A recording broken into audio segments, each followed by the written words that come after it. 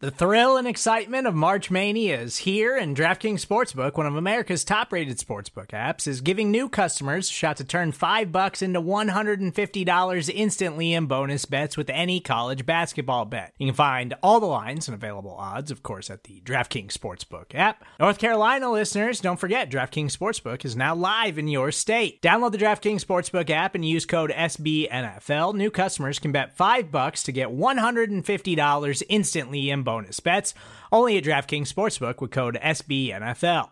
The crown is yours. Gambling problem? Call 1-800-GAMBLER, or in West Virginia, visit www.1800gambler.net. In New York, call 877-8-HOPE-NY or text HOPE-NY. In Connecticut, help is available for problem gambling. Call 888-789-7777 or visit ccpg.org. Please play responsibly on behalf of Boot Hill Casino and Resort. 21 plus, age varies by jurisdiction. Void in Ontario. Bonus bets expire 168 hours after issuance.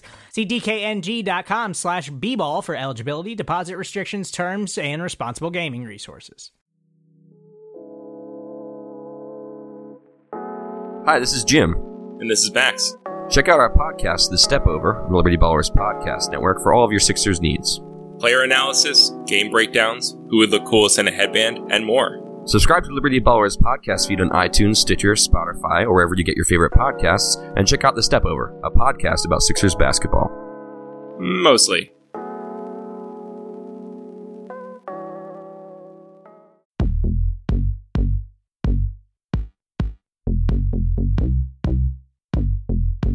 Welcome into the QB Scho Show. This is episode 3, brought to you by the fine folks at SB Nation and Bleeding Green Nation. I am your host, Michael Kist. Follow me on Twitter at MichaelKistNFL. In this series, we take a weekly look at the quarterbacks the Eagles will be facing in the upcoming week, and I could not do that without my buddy, my pal, QB1 in my heart and in our dreams. He is Mark Schofield. Follow him on Twitter at Mark Schofield. Mark, happy Thanksgiving, brother. How you doing? Happy Thanksgiving to you, my friend, and it's a pleasure to be here as always. And we've liked to open this show with a bit of a historical reference. And since this is a Thanksgiving show, I think what we should do is dispel a common myth that has survived through history. And that myth is this: that our good friend, our founding father, that lovable scamp Benjamin Franklin, wanted to make the turkey the national bird instead of the eagle. And that has been passed down from generation to generation. But the truth, as is usually the case, is a little bit different. In fact, Franklin, a known jokester, was actually telling a story to a society and told the joke that the society's symbol appeared to look like more like a turkey than an eagle, trying to make fun of the people in the room. And for some reason, that got morphed into this idea that Franklin wanted to make the turkey the national seal. But the truth is, Franklin did most of his experiments with electricity on turkeys. And in fact, if you read a letter that he wrote in 1750 to his scientist buddy Peter Collison, he wrote of several experiments on fowls designed to measure just how much electricity was needed to kill them. And as Franklin wrote, a small amount was sufficient to kill common hens outright. The turkeys, though thrown into violent convulsions and then lying as dead for some minutes, would recover in less than a quarter of an hour. But by adding nearly double the juice, quote, we killed a turkey with them of about 10-pound weight, and suppose they would have killed a much larger. And so Franklin actually didn't want to make turkeys the national bird, the national symbol. He enjoyed them. He enjoyed killing them. And as he wrote in that same letter a little bit later, I concede that the birds killed in this manner eat uncommonly tender. That's amazing. Look at you go. Look at That's me. incredible. Look at me. I've got a historical reference, but I'm going to save it for later because it kind of ties in with the subject of our show here. But you did a great job tying Interested. in Since I know that what your historical reference is going to be, I think you've picked a good one. So the topic of this show, the Eagles are going to play the New York Giants this weekend, and as such, we have to break down the illustrious Eli Manning. So, Marco, we'll just jump right into it, man. From weeks 1 through 9, the Giants ranked 30th in Pro Football Focus's pass blocking efficiency metric as a unit. Eli Manning was pressured on 36% of his dropbacks, and they only used play action 17% of the time, towards the bottom of the league. Coming out of that Week 9 bye, the Giants ranked 12th in pass blocking efficiency. Eli's pressure rate has dropped to 28%, and the Eagles have used play action 39% of the time. So to recap, 30th to 12th in pass blocking efficiency. Pressure rate down from 36 to 28%, and play action saw a 22% spike. And in watching the Bucs game last week, what I saw was early down runs, which were successful for them, and following it up with play action with an emphasis on leaving in extra protection to give their weapons in the passing game some time to operate in space and uncover. Am I wrong in seeing the correlation between keeping Eli clean and their use of play action, which has resulted in better play recently from Eli Manning? I think you're right in part, but there's also a contextual thing that we have to get to. You look at what they've done over the past 2 weeks in terms of the passing game, and they've definitely put up better numbers. The production is there. The execution on film has been there. You look at that game against Tampa Bay.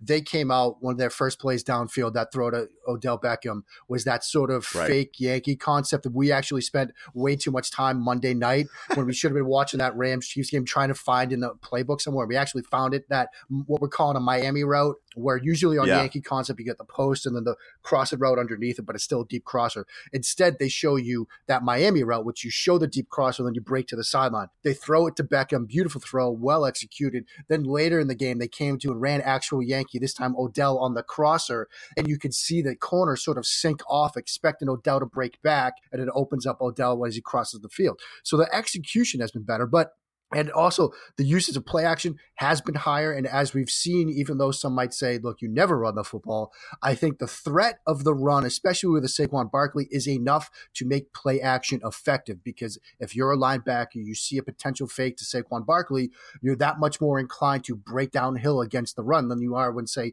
you're faking the handoff to me. And so I think that's sort of the impact of a guy like Saquon Barkley.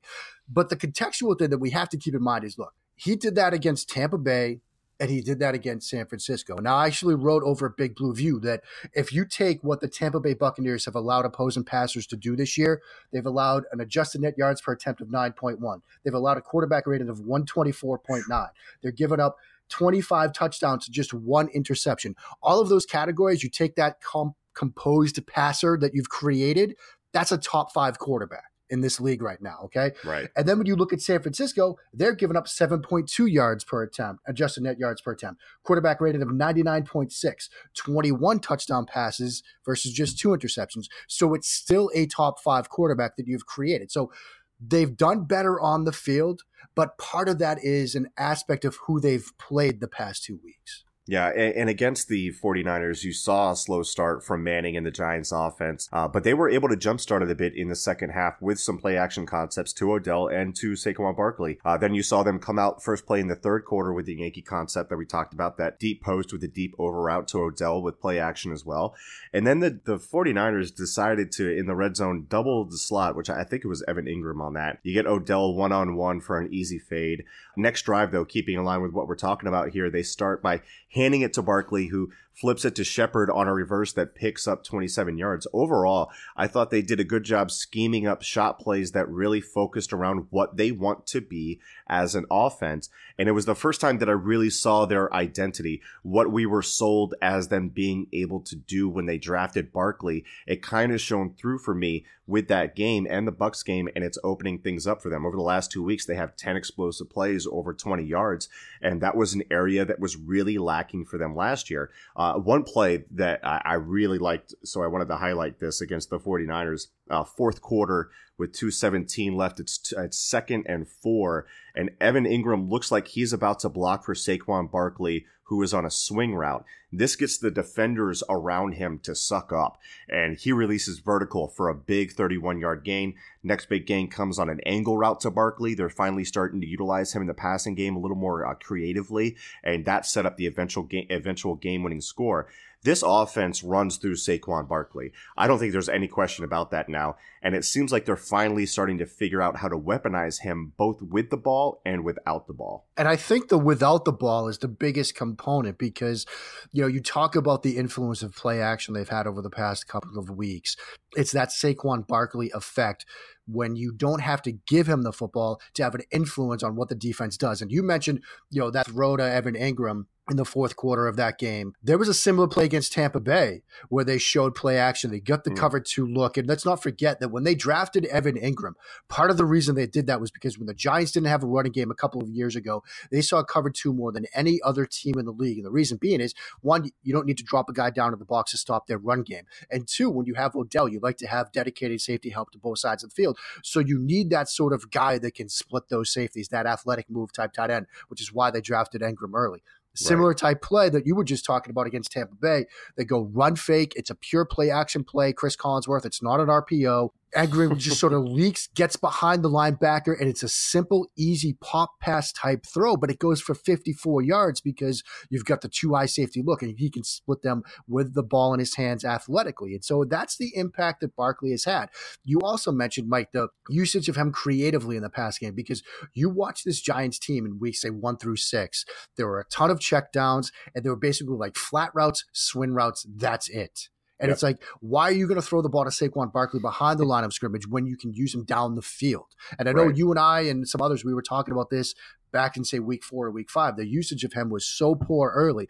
It seems like Schumer and the rest of this offensive coaching staff have come up with better ways over the past couple of weeks. As for the shot plays down the field, those were there. You look back and say their game against New Orleans, they saw a ton of cover 2 in that game. They dialed up a ton of cover 2 beaters in that game. Manning didn't pull the trigger. They had one where they had a flood type concept where they had crossers from both Sterling Shepard and Odell Beckham.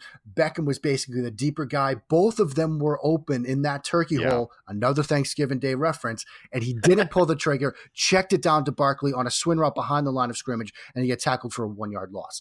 They're taking those shots now, and it's made them a better team as a result. Yeah, I would agree on that Eli is starting to take some of those shots because he was definitely passing on some things earlier in the year, and you saw him really quick to get through his progressions and get to the check down. But focusing on this matchup with the Eagles, in their first meeting with the Eagles, they stifled the Giants by putting an emphasis on shutting down Odell Beckham Jr., by using cone brackets and double teams and safety shades. And I would expect more of the same considering what's happening with the depth in the Eagles secondary right now. And you watch the film against the Saints and you see just how much attention they gave not only to Michael Thomas, but they had in-out brackets at times on Alvin Kamara while simultaneously doubling Michael Thomas, which leaves you exposed to one-on-one man coverage with the other weapons in the offense.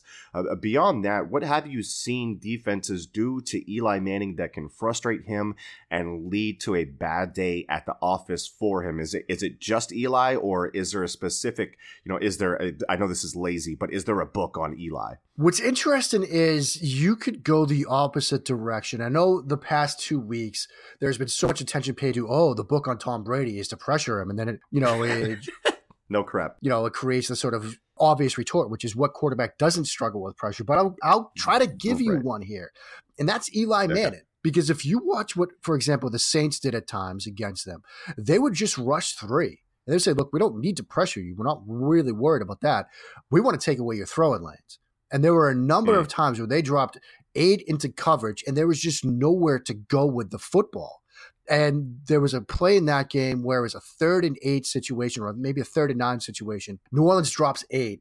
He ends up throwing a shallow crosser to Odell Beckham that's 2 yards downfield.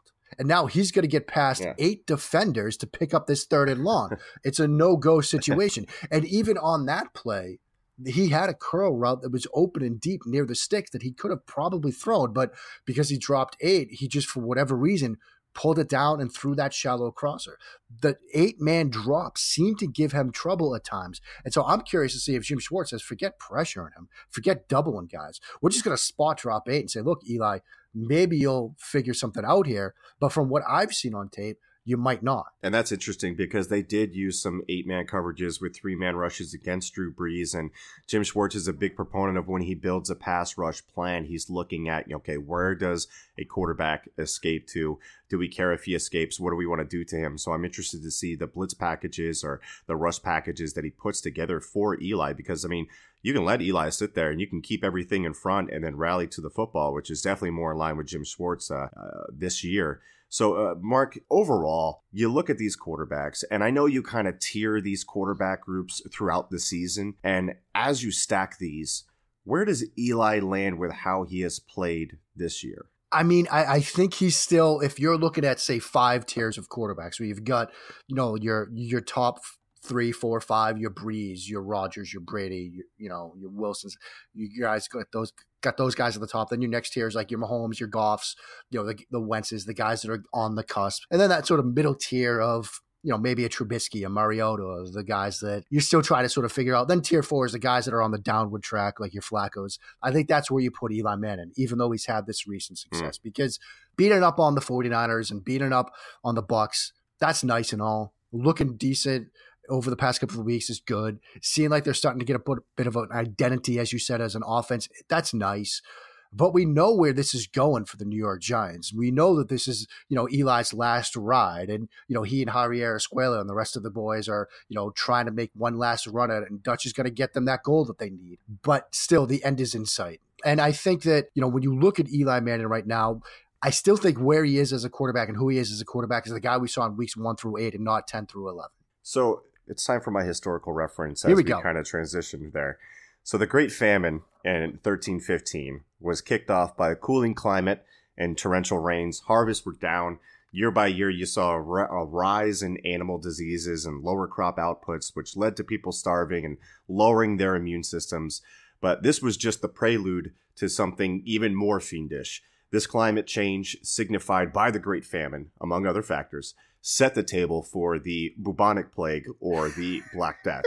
So the question becomes, are the Giants in the Great Famine stages, the Black Death stages? Is there nothing to see here? Because right now I am seeing a push from New York media and those who cover the team that are saying that, or at least suggesting, that Eli Manning has another year left in him, and that might be the best course of action. Are they drinking the Kool-Aid of the last 2 weeks? Is that completely foolish? And as an Eagles fan, I am just giddy in delight. Like, Giants fans can at me all day and tell me how good Eli is. And I'll be like, yeah, 4 more years, baby. Give it to me. First off, fantastic reference. You just teed that up perfectly.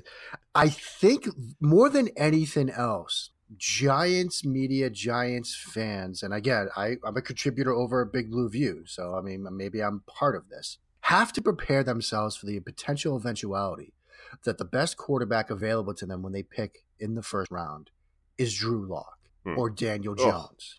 And I think when you're faced with that sort of possibility, the devil you know is better than the devil you don't. And so maybe that's the rationalization that has begun to take shape. Because, look, Justin Herbert is a nice quarterback, is a good quarterback, may very well be quarterback 1 if he decides to come out, although I know you do have some reservations about him, and there are some areas he needs to clean up. Dwayne Haskins, if he comes out and Herbert stays, may be quarterback 1. But those are 2 big ifs. We don't know if those guys are coming out. And so if you're left with the Daniel Jones, the Drew Lock, the Jarrett Stidham, the Will Grier, and the Brett Rippon class, as much as I like some of those guys, I don't like them at pick 2, 3, 4, or 5. I like them maybe in round 2, 3, 4, and 5, respectively. And so that's the situation you're now faced with as a Giants fan.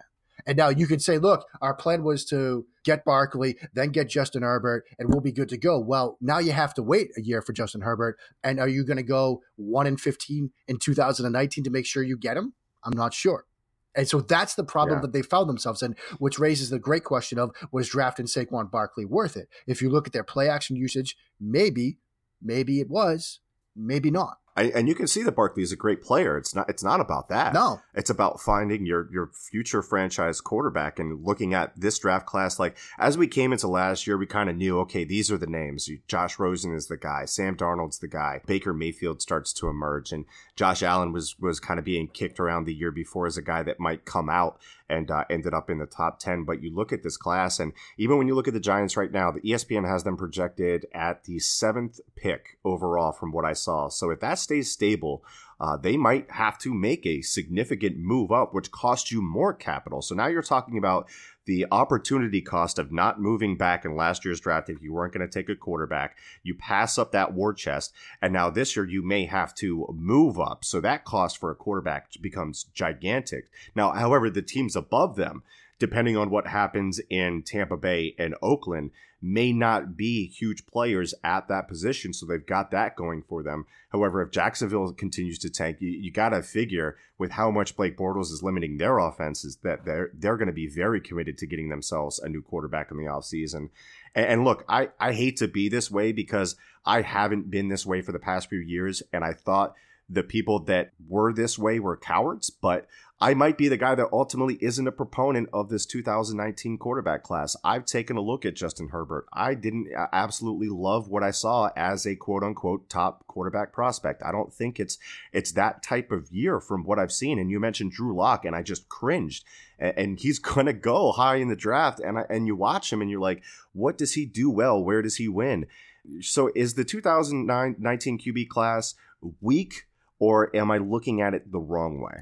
Well, you'll never get me to admit on air, off air, in the Twitter DMs, late at night at Veets, that a quarterback class is weak. I can't do it. I'm a card carrying member of the quarterback union. That's what butters my bread. That's what puts my turkey in the oven for me. And I can't do it. Mark, I can guarantee you, I can get you to say a lot of things at Veets at the second bar at 5 a.m. That may be a bit of a stretch, but I get your point. That's fake news. That is fake news. No. I mean, the fact of the matter is this quarterback class is lacking the star power and lacking the top-heavy talent that we saw last year. And if you're looking to get a guy that can come in and start week 1, week 4, week 7 of his rookie season, it's going to be difficult. If you're a team like the New England Patriots that has a year or two where you can get by with the guy that you have, although maybe not given how Brady has played recently, although that's a story for another time, you can draft a guy like a Brett Rippon, like a Drew Lock, wherever in this draft class, and have some time to sort of develop them. Because like you said, Drew Lock, what does he do well? Where does he win? He throws great 9 routes. He throws great hitch routes. He throws great smoke routes. If you're Art Briles, he's QB1 because he can give you the Baylor offense. Can he do that in the National Football League? Can you do that and win in the National Football League is a different question. And so, he sounds like Davis Webb when you just described him, because that was a lot what was attractive about Webb's game. He's Davis Webb 2.0. He's Bryce Petty 2.0. Like that's who Drew Lock is. And I keep mentioning Brett Rippon. If you buy into the Parcells rules, which are tougher and tougher to do given how many guys leave early, he checks every single one of those boxes. He does all the little things. Is he a flashy quarterback that you're going to look at and say, oh, this is a round 1 quarterback? No. But does he do the things that quarterbacks need to do, like move defenders with his eyes and read and process coverages and be active at the line of scrimmage? In his worst game this year, which is against San Diego State, he made a great play on a 3rd down where he saw the blitz, adjusted the protection, brought his running back into the pass protection scheme, slid his tight end, and even though somebody still missed the blitzer and he got hit in the chops, he delivered a perfect throw on an out route for a 1st down. That's the type of stuff that works in the NFL right now, not throwing a smoke route on 3rd and 9. Anybody can I could do that. Yeah. I love that I can get you really going with the draft talk. You can tell how much you love doing it. Binders and binders filled with quarterbacks. Yeah, it's amazing. So that's the kind of analysis that you get here on the QB Scho Show. We're gonna wrap it up. Give me a winner or a loser. Eagles win, Giants win. Which one do you have, Mark? I mean, looking at this game, I still think that, look, top to bottom, the Eagles are the better team. I think the Eagles win this game.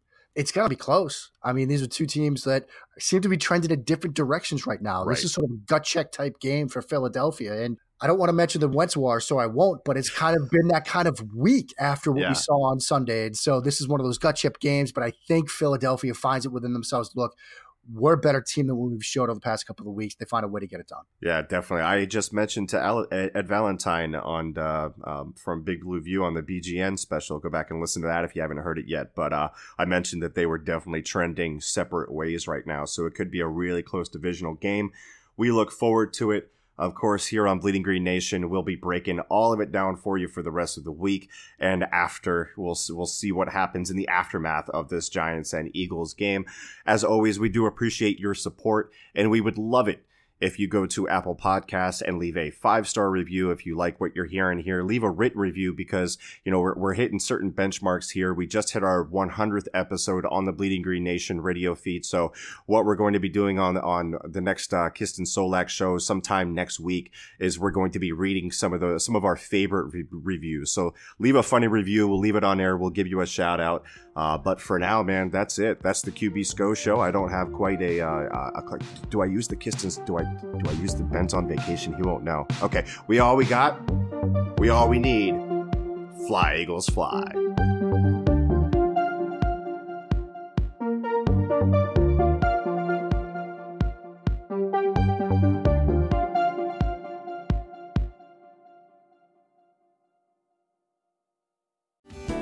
Hello, I'm Spencer Hall from SB Nation, and I want to tell you about my new show, It Seems Smart. It Seems Smart is a show about people doing things that, for some reason or another, seem smart at the time. Those things might include doing a little cocaine and driving a bike up a mountain. Or, I don't know, maybe racing 100 miles per hour across the country in the middle of the night with no one's permission. Or even stealing a bat from an umpire's room in a Major League Baseball park. Check it out, and if you like it, tell a friend. I'm Spencer Hall. Don't do anything smart.